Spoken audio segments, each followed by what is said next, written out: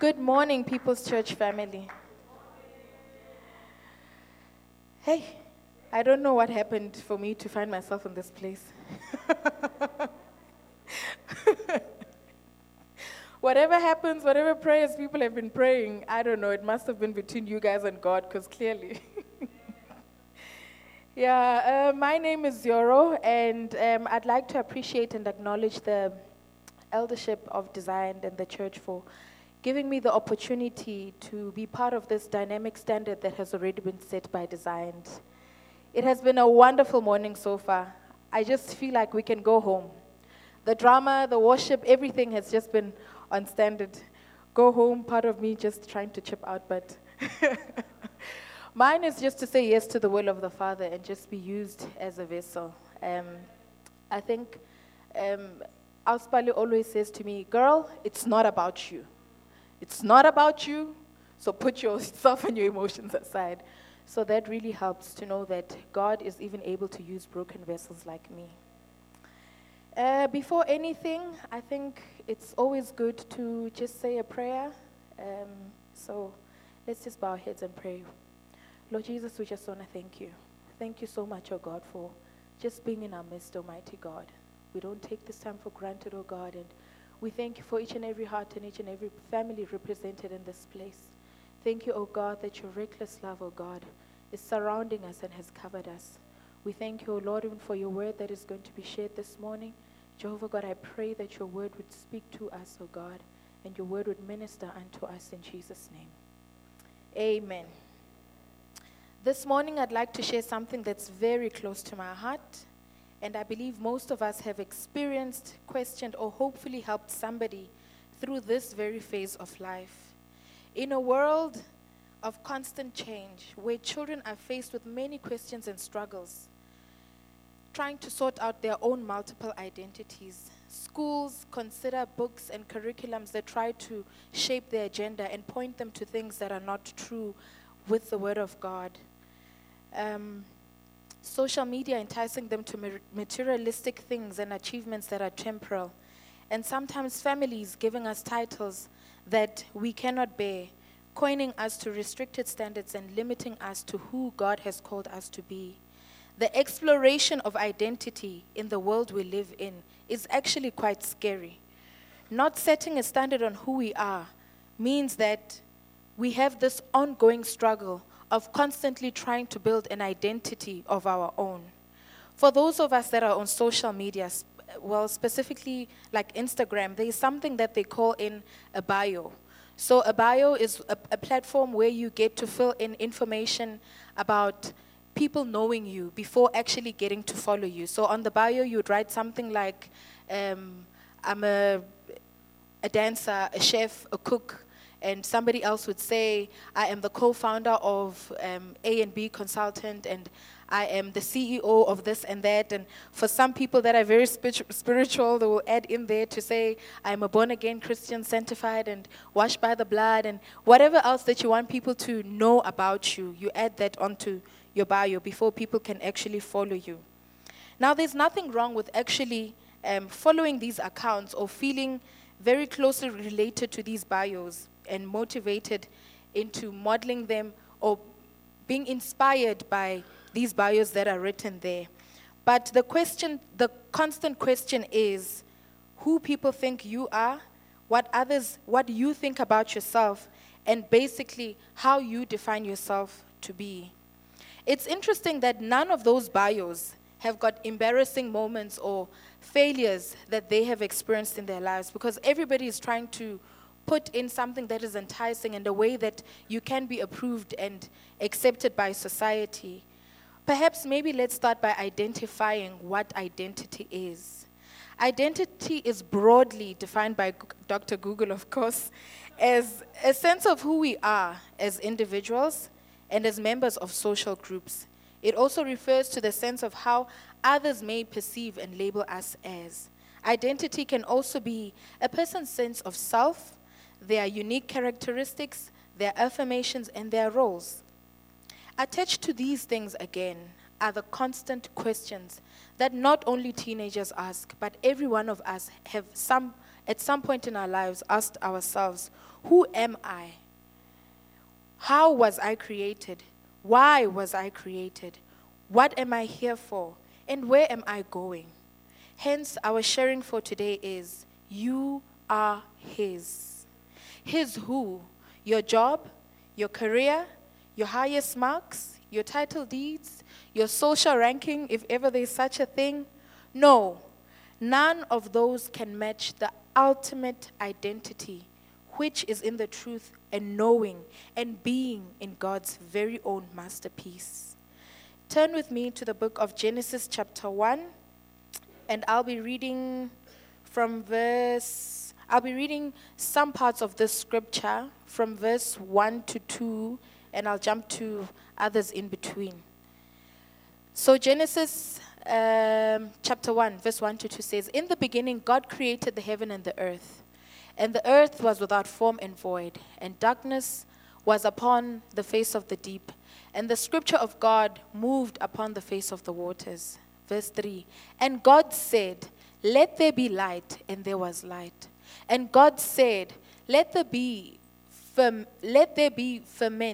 in the midst of the waters, and divide the heavens from the waters. And God said, let the waters under the heaven be gathered together unto one place, and let the land appear. And it was so. Verse 11, and God said, let the earth bring forth grass, and herb yielding seed, and the fruit tree.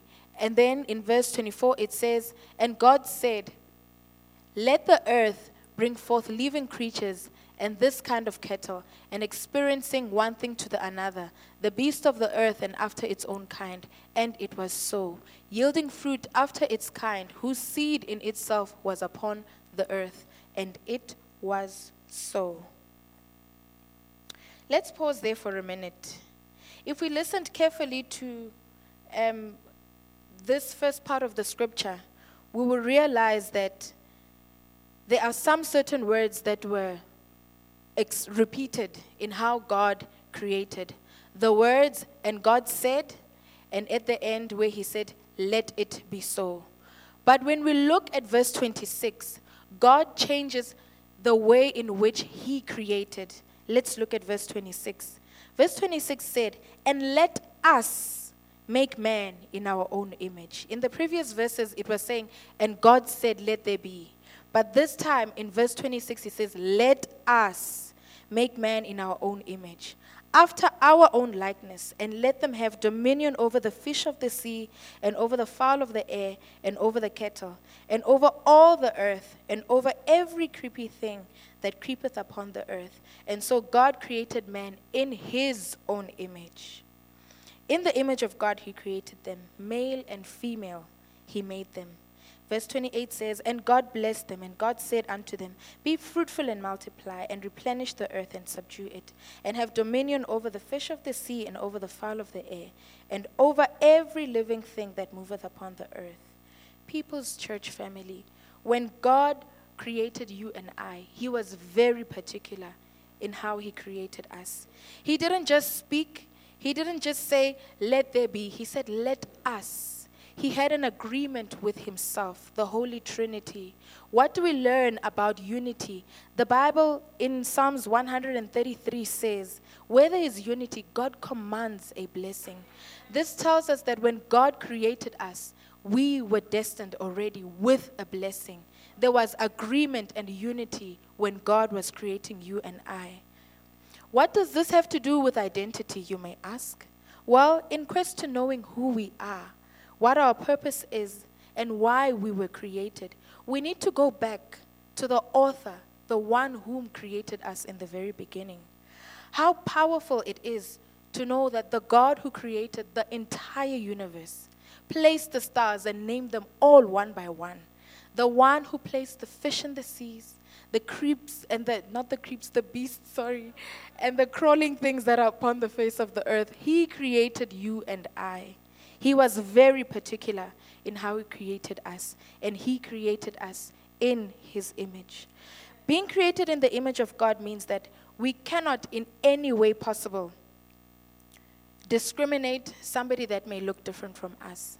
I'm talking about racial issues, discriminating somebody because of their appearance, discriminating somebody because they are young or old, rich or poor, mentally challenged, or facing a life-threatening illness. Neither can we look down upon anybody that is even battling sins that we cannot even see. All these people were made in the image of God.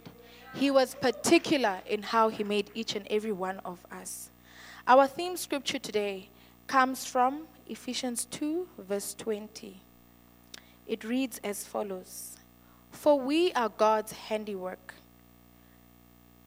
created in Christ Jesus to do good works, which was prepared in advance for us to do." Another version says that we are God's masterpiece. Now, a masterpiece is a piece of work that is outstanding. It is a skillfully thought out plan. It is an extraordinary thing, a supreme and highly intellectual work. And God considers us as his masterpiece, the apple of his eye, the center of all that surrounds him. You are his masterpiece. How is it possible then that we can afford to undermine and ridicule people that were created in the image of God? When God saw us, he saw us as masterpieces. I think that it is very sad, actually, when we call each other names and we shame, and sometimes we even shame ourselves into pits of mistakes that we can easily overcome. Bad days, I think, should remain bad days. And it doesn't mean that having a bad day means that it's the you have a bad, the rest of your life. It's just a bad day. And let that be just a bad day. And this thing of calling names and speaking negative things over our lives is not what God destined for us. I know that I am guilty of this as well. And we are so quick to dismiss the truth in who God created us to be. And we don't even need to go far, because sometimes we end up being the enemies of our own selves. Proverbs 18 verse 21 says that death and life are in the power of the tongue, and they that love it shall eat the fruit of it thereof. We become what we speak repeatedly over ourselves and others. I pray that God helps us in Jesus' name to really take control of this very small body part, but has got such a huge and a dynamic impact in how our generation and tomorrow will be. Let's read Genesis 3 verse 1 to 5. It says, "Now the serpent was more crafty than any other wild animal the Lord had made. And he said to the woman, 'Did God really say you must not eat from any tree of the garden?' The woman said to the serpent, 'We may eat any fruit we may eat of any fruit of the tree in the garden. But God did say, you must not eat from the tree that is in the middle of the garden, and you must not touch it, or you will die.' Verse 4 says, 'You will certainly not die,' the serpent said to the woman. 'For God knows when you eat from it, your eyes will be opened, and you will be like God, knowing good and evil.'" There is so much we can learn about Genesis 3 from verse 1 to 5. Besides the blame game that I always hear people talk about when reading this portion of scripture. But I would like us to focus our attention on verse 5, which says that, "For God knows that when you eat from it, your eyes will be opened, and you will be like God, knowing good and evil." How toxic is that? A downplay, actually, by eating the fruit of good and evil will make us just like the one who created both her and it. Very twisted, eh? The father of all lies tried telling Eve that from the fruit she will be just like God, knowing good and evil, which was not hidden from man. But what the devil did not tell Eve was that this good and evil is not what it actually was supposed to be. What the devil did not tell Eve is that this knowledge meant that, okay, I'm not going to try and squint through this, but when I wrote this, when I got the revelation of this, I realized that what the serpent did not tell Eve was that the good and evil that this serpent was referring to is not what God created for us, what he did not destine for us. This means that the good and evil he was talking about was actually the consequences of sin. So the truth behind in knowing what good and evil is, the devil was actually just trying to say that you will become a sinner and your life is going to be equals to death. This was the hidden truth behind the good and the evil fruit that God said, do not touch that fruit. Because when God created us, remember he said we were created in his image. When God created us, he made us from his image. There is no sin in God. There is no unrighteousness in God. So it is not possible that God would create you and I for us to live a sinful life. Our God is holy. He is the definition of goodness and righteousness. Therefore, we couldn't possibly have been created in his image and be sinful and be of a sinful nature. The deception that sometimes falls upon us is thinking that the deception that sometimes falls upon us is thinking and attaching a false identity will make us belong and fit in to a society. And sometimes even we think that it might earn us a red carpet. We don't realize that by doing this, we are partaking in a sickness that is eating up our peace. Like Eve, we now will no longer be placed in a position like a doctor, a medical doctor. For medical people that are in the room, I'm open for correction, but what I'm trying to say is, as a doctor, you are able to identify a sickness, you are able to identify a cancerous cell, and you are able to prevent that cancerous cell maybe entering from your body or potential clients. But when that cancerous cell is actually in your body, you've got a different view of what that sickness is. You can treat a patient, but when it is in you, it eats up your peace.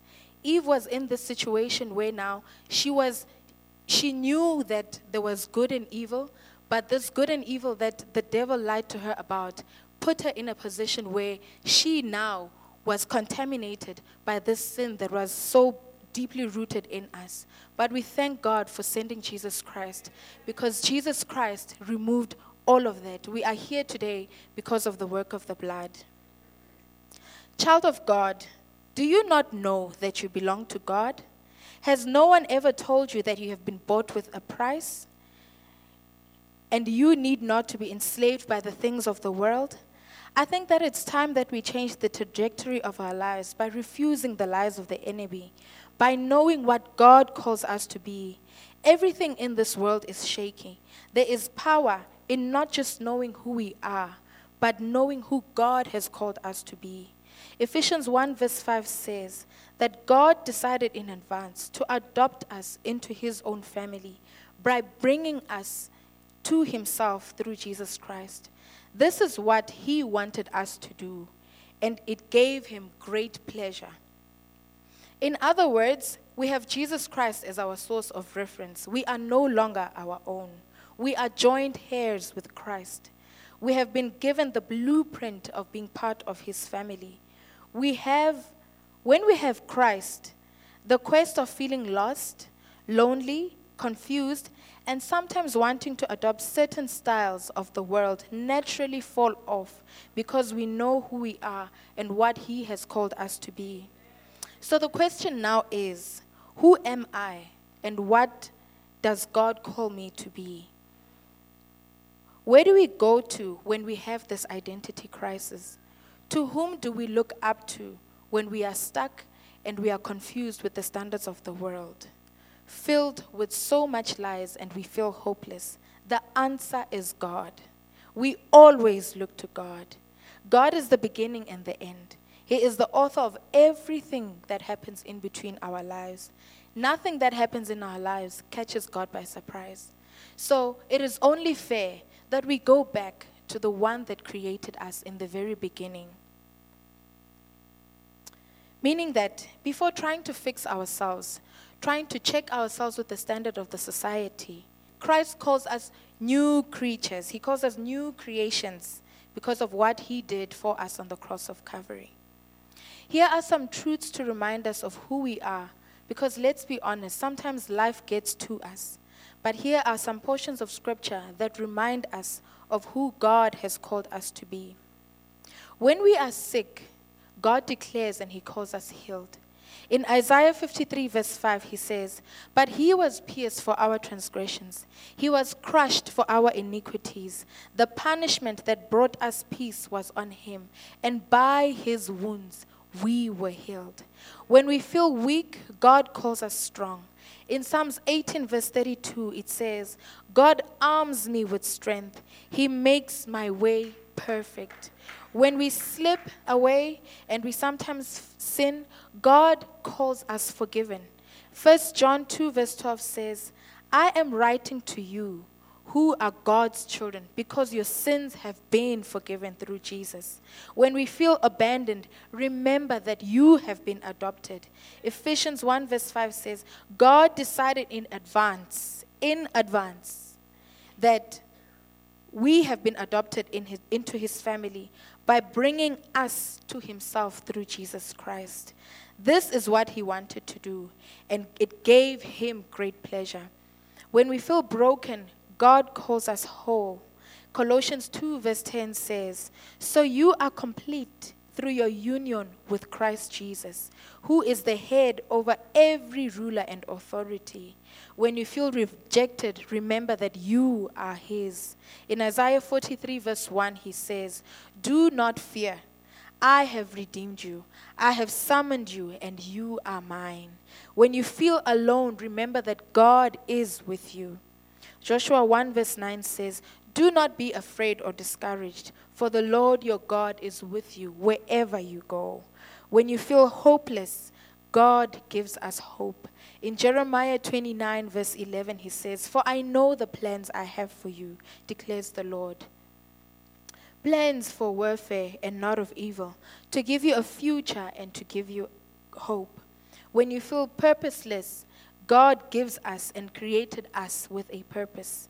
He says in Esther 4 verse 14 that perhaps this is the moment for which you've been created.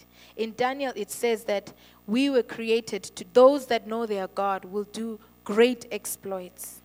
When you feel that you have failed, God declares that you are victorious.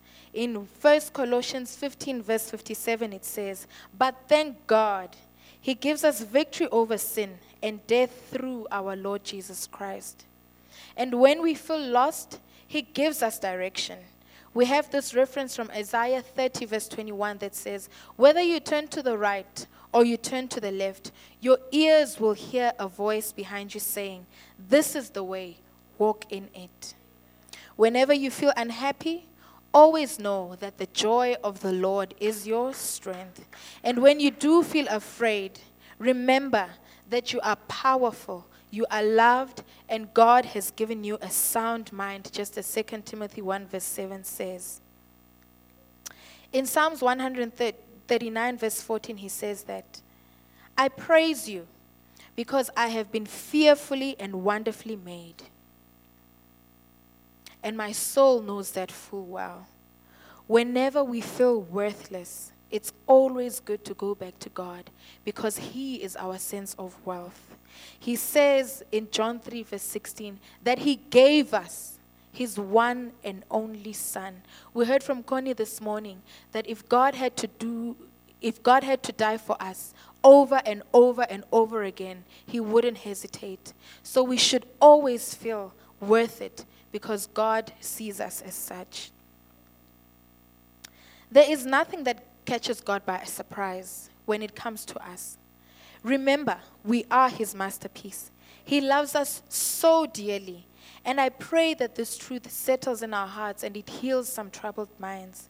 He wants us to only walk with our chests boldly and confidently, knowing that nothing can come in between us and him because we belong to him and he is ours.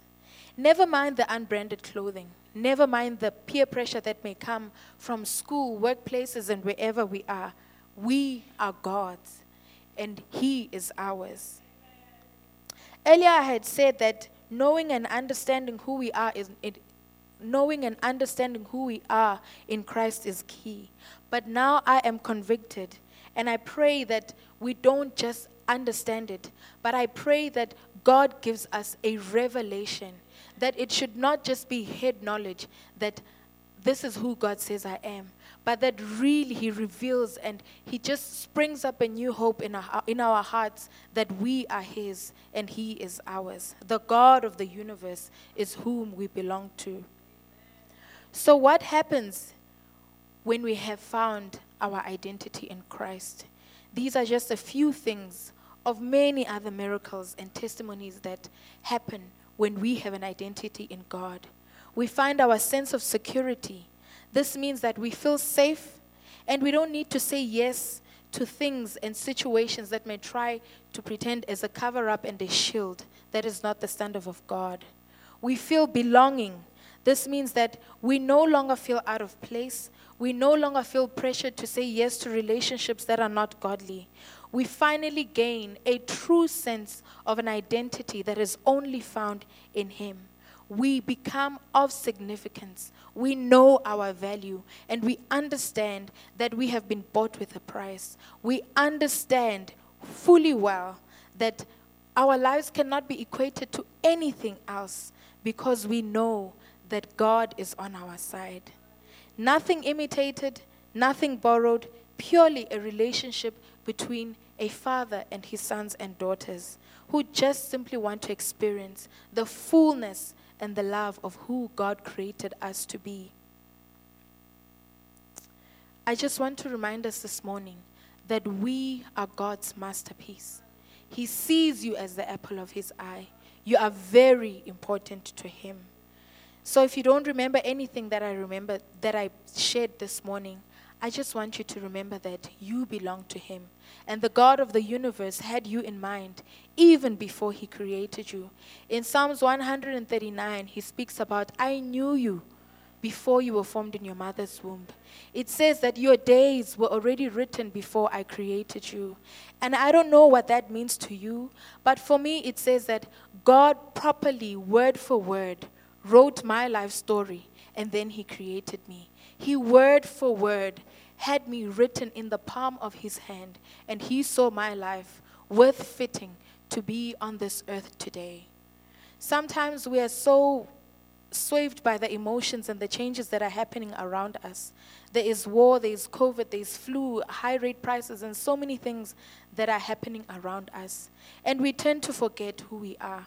We tend to lose our self of identity. We tend to have a low self-esteem. But this morning, I want to encourage us that you and I were created for a time such as this. And when we have an identity in Christ, when we know who we truly are and not believe in the lies that the enemy tries to whisper to us through different ways, let us always remember that God is on our side, the one who created everything.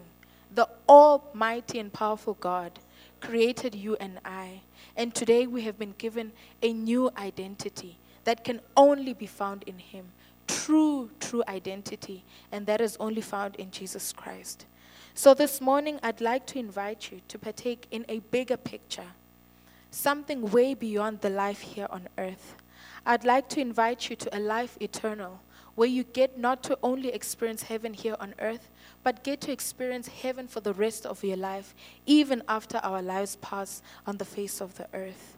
If there are any people in this auditorium who are saying, I don't know this Jesus, and I would like to know Him, and I would like to have this self of identity, and I would like to have this true identity in Christ, you can show by raising up your hand, and we will go through the sinner's prayer and trusting God to do what only He can do, that He will meet you right where you are, because that is the Father heart of our God. He sees where you are, He knows where you are, He knows exactly what you're going through and what you need. So I'd like to invite you this morning to do business with God and raise up your hand as we do the sinner's prayer with me. If there are any people in the room, for the people that would like to receive Jesus Christ, you can show by raising up your hand, and we will pray together.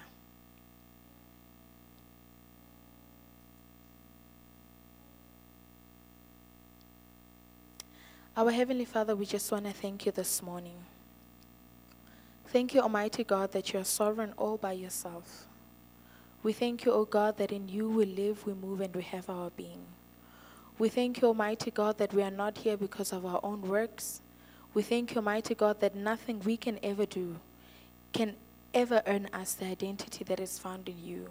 We thank you for the privilege, O God, this morning of just being able to come together, to experience your presence, and to experience the mighty things that you're doing in our lives. Jehovah God, I pray that you do a work in us, that Father God, that only you and only you can take control of. God, I pray that our hearts would reflect you, Christ Jesus, that our hearts would only speak volumes of the love that you died for us to have.